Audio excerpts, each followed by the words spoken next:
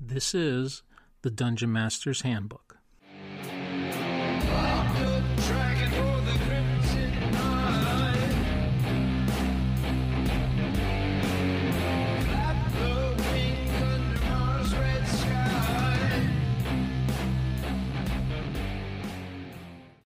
Hello everyone, it's Michael, also known as Chicago Wiz, and this is episode 62. Going to be kind of a brief interlude type of episode. I'm going to briefly talk about OSR October and take a couple of call-ins from Jason of Nerds RPG Variety Cast and Daniel from Bandit's Keep.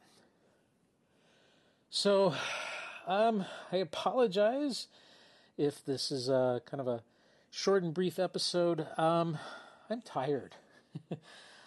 I am in the process of moving the entire house, and we are picking up and moving out west, and looking forward to it. The house that we bought is kind of a bit of a dream house, built around the turn of the 19th and 20th century. So, it's a great opportunity and going to be a lot of fun, but boy, I am so tired of boxes. And there's more yet to do, but I will get there. But it has affected some of my gaming. Some nights I've just been too tired to be able to even properly GM. Other nights I've had things going on and haven't been able to GM. And over the next couple of weeks, I'm not going to be able to game because, well, I'm going to be in the middle of moving. So, I suspect that my next episode won't be coming out till probably maybe the first or second week of October, just in time for OSR October. So that actually takes me to my next thing I wanted to talk about, and this is a question for you all, those of you who are listening. So OSR October, I wasn't even really aware of, and then talking to some of the other podcasters across the internet, apparently OSR October is a thing where you're supposed to talk about the OSR and particular subjects and whatnot. And while I am definitely a player of the old school games and have been, involved with it for a long time, I don't have the slightest idea of what to do special for October that I don't already do, normally as a normal podcast. So I'm asking you, what do you want me to do for OSR October? Is there a particular subject you want me to cover? I thought about talking about my experiences from 2009, 2010, maybe being part of the one-page dungeon creation and Targa and all sorts of the fun and drama-filled stuff back then. But I want it to be positive. So, certainly the one-page dungeon is positive. But anyway,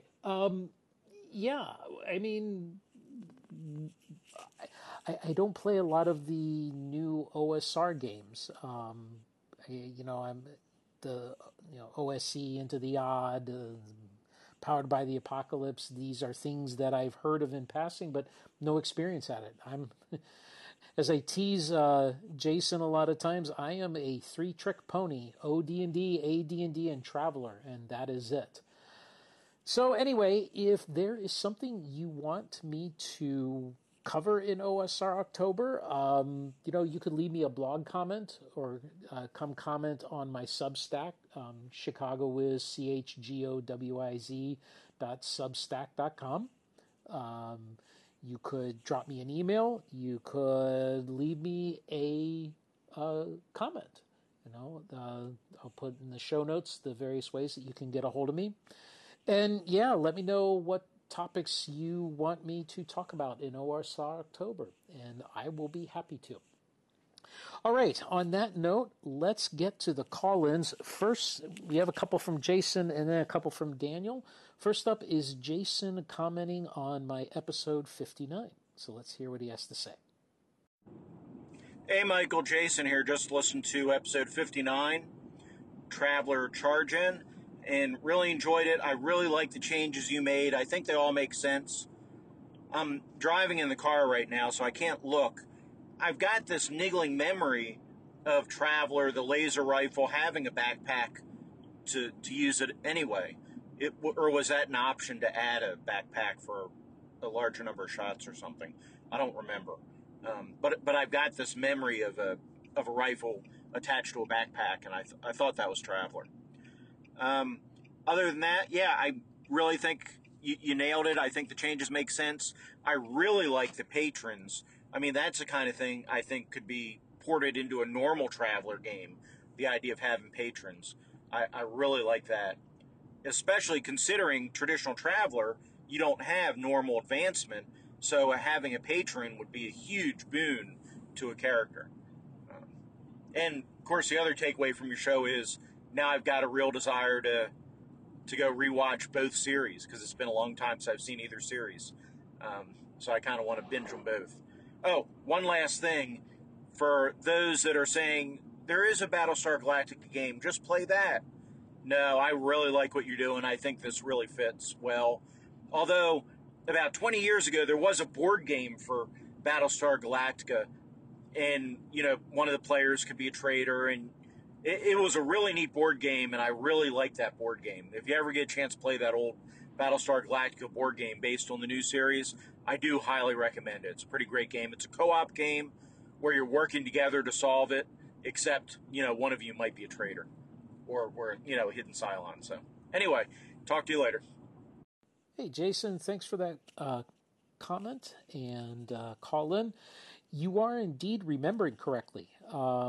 In Classic Traveler 77, page 37 of Book 1, it talks about the laser carbine having a backpack power pack, and similar for the laser rifle, although it does make mention that you can't interchange between the two.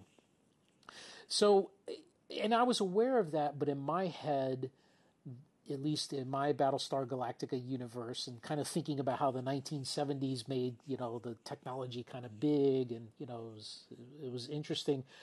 I see the laser power packs as being much larger than a backpack. I'm thinking of something on the order of the same size as one of the the spacesuit life systems that the Apollo astronauts had, or when the folks on the space shuttle or the ISS go out into space on their spacewalks. I believe it's called the PLSS. Personal Life Support System, I believe, is the acronym's full name, but it's huge. And the actual laser gun in my Battlestar Galactica universe looks like the gun that the Marines were toting around on the movie Aliens from the early 80s. This thing, they had like this belt system and the gun mounted on a swivel mount that came off their belt. And so, this thing is just big and huge and ungainly. And something I think I need to put into the rules, actually, is that I want you to have certain strength requirements to be able to carry it. I'm thinking above average strength. So like an 8, you have to have an 8 or above, and you have to be a Marine or an Army person to have gotten training in these laser systems. And in my head, the colonial defense forces would have made them for anti-armor uses, perhaps against buildings or fixed position assaults, and possibly some sort of point defense against large attacks by big groups. You could basically use this thing, sweep left to right, much like a machine gun, but it's a laser. So, but that's just kind of my take on it. So with patrons, it's interesting because in the Traveler universe, at least as the 1977 book kind of makes it sound like, it's assumed that a PC has a chance of encountering a patron just through a normal everyday encounter. Travelers got a procedure for, day by day, depending on where you're at and what you're doing. You roll up for encounters, and one of the encounter types is indeed a patron. My idea here was to, rather than have it be some sort of a random encounter, you come into your character, into the universe with that, that relationship already established. And as you rightly pointed out, it's very useful for someone to have, depending on how, the campaign is going to go. And in my world, since low passage, medium passage, high passage isn't a thing that a service member would walk away with as something that they would get as a retirement benefit, this whole deal of having a patron was a substitute for a medium or high passage result. And it's interesting, you talked about going back and watching the shows. I just finished a couple of weeks ago rewatching all of the 1978 shows, and it was such great fun. There's some of the classic and problematic 70s kind of things in there. But it's interesting, and I think I talked about this in the last episode. You have to forgive me, I'm, again, tired. How even in the 70s, with the types of themes that you could get away with in broadcast TV, they were still exploring a few of the darker edges of what would happen to people if they were forced into this refugee situation where you couldn't go home and you were living in potentially very horrific circumstances and in really bad conditions. They skated very close to that, and I'll give them credit for trying to pull some of that into broadcast TV. Definitely left the seeds for Robert Moore to pick up and run with in his 2003 cable series.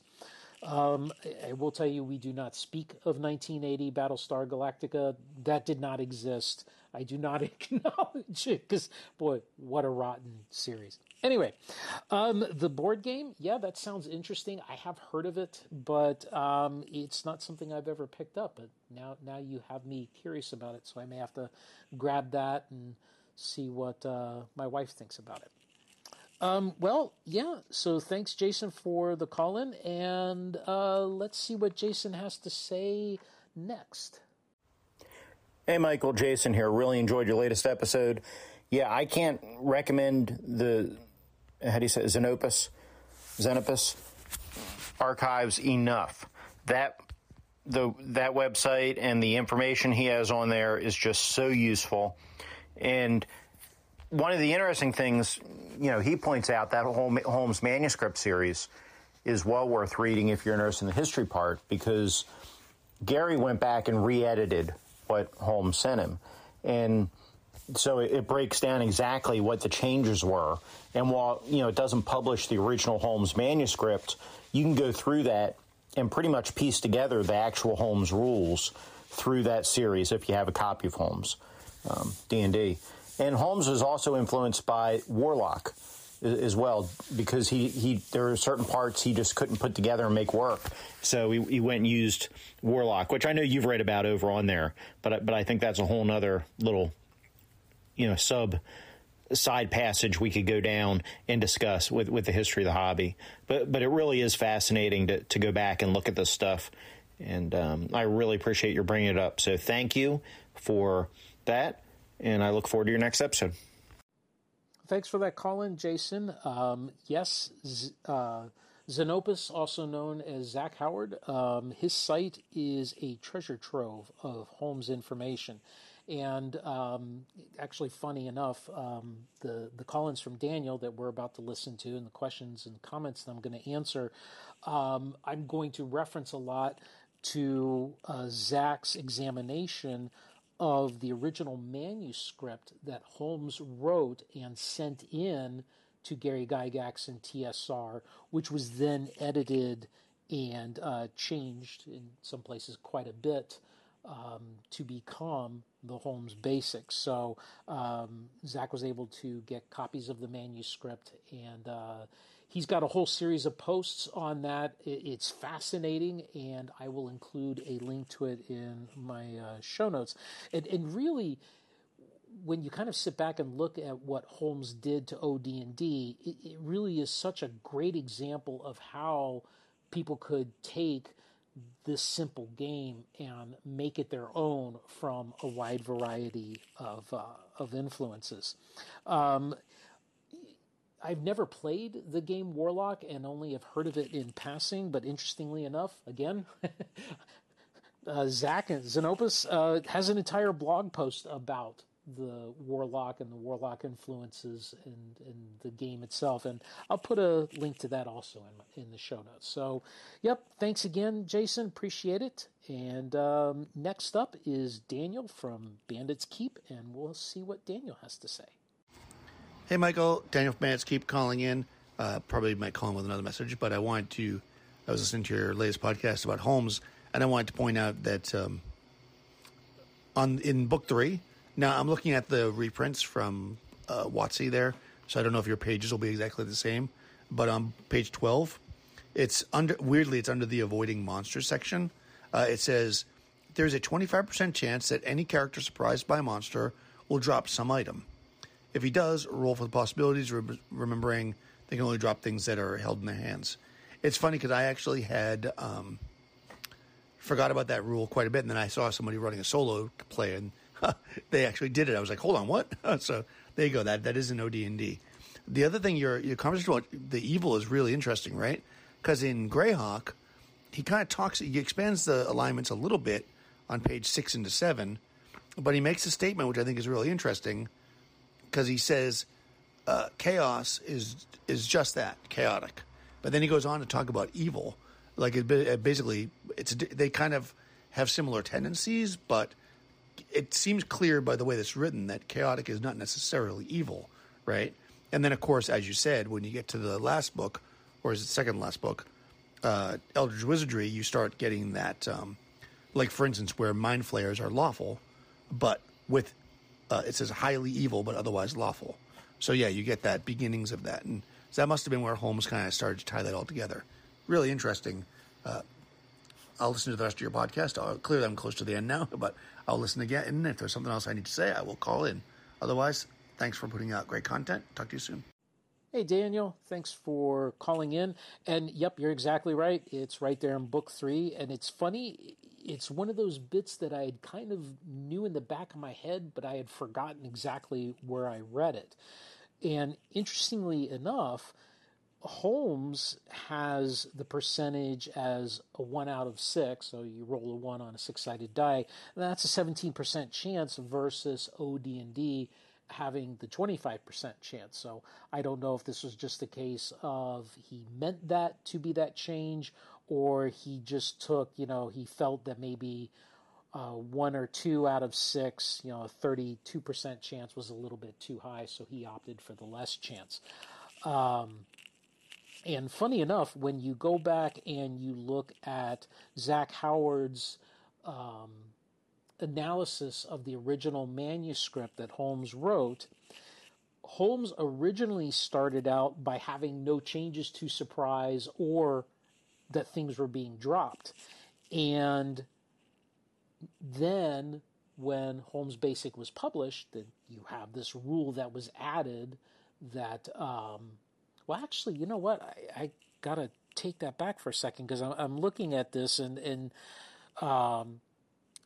Zach says no changes. So I guess what he's saying is that there were no changes from the manuscript there's no changes from the manuscript to the final output of Basic. So Holmes did start off with saying 1 and 6, which, given he seemed to have a propensity for doing 1 and 6, I guess it would make sense rather than taking a D20 and just accepting a 1 through 5. Anyway, so yeah, the subject on how alignments evolved is really fascinating.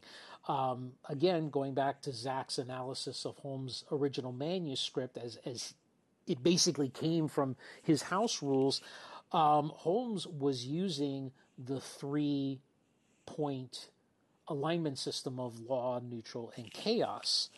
But when you look at what was finally published, it was the 5-point system. And this very definitely has Gary's fingerprints all over it. In fact, Gary had written about the 5-point system in Strategic Review number 6, which was published in February of 1976. And that seems to be, going by what I've seen in the Little Brown books and the supplements, and then Zach saying, well, here's where Gary first was publishing about the 5-point. It seems pretty clear that Gary was the impetus behind a lot of those changes and codifying, including good and evil as part of the alignment. So just fascinating stuff.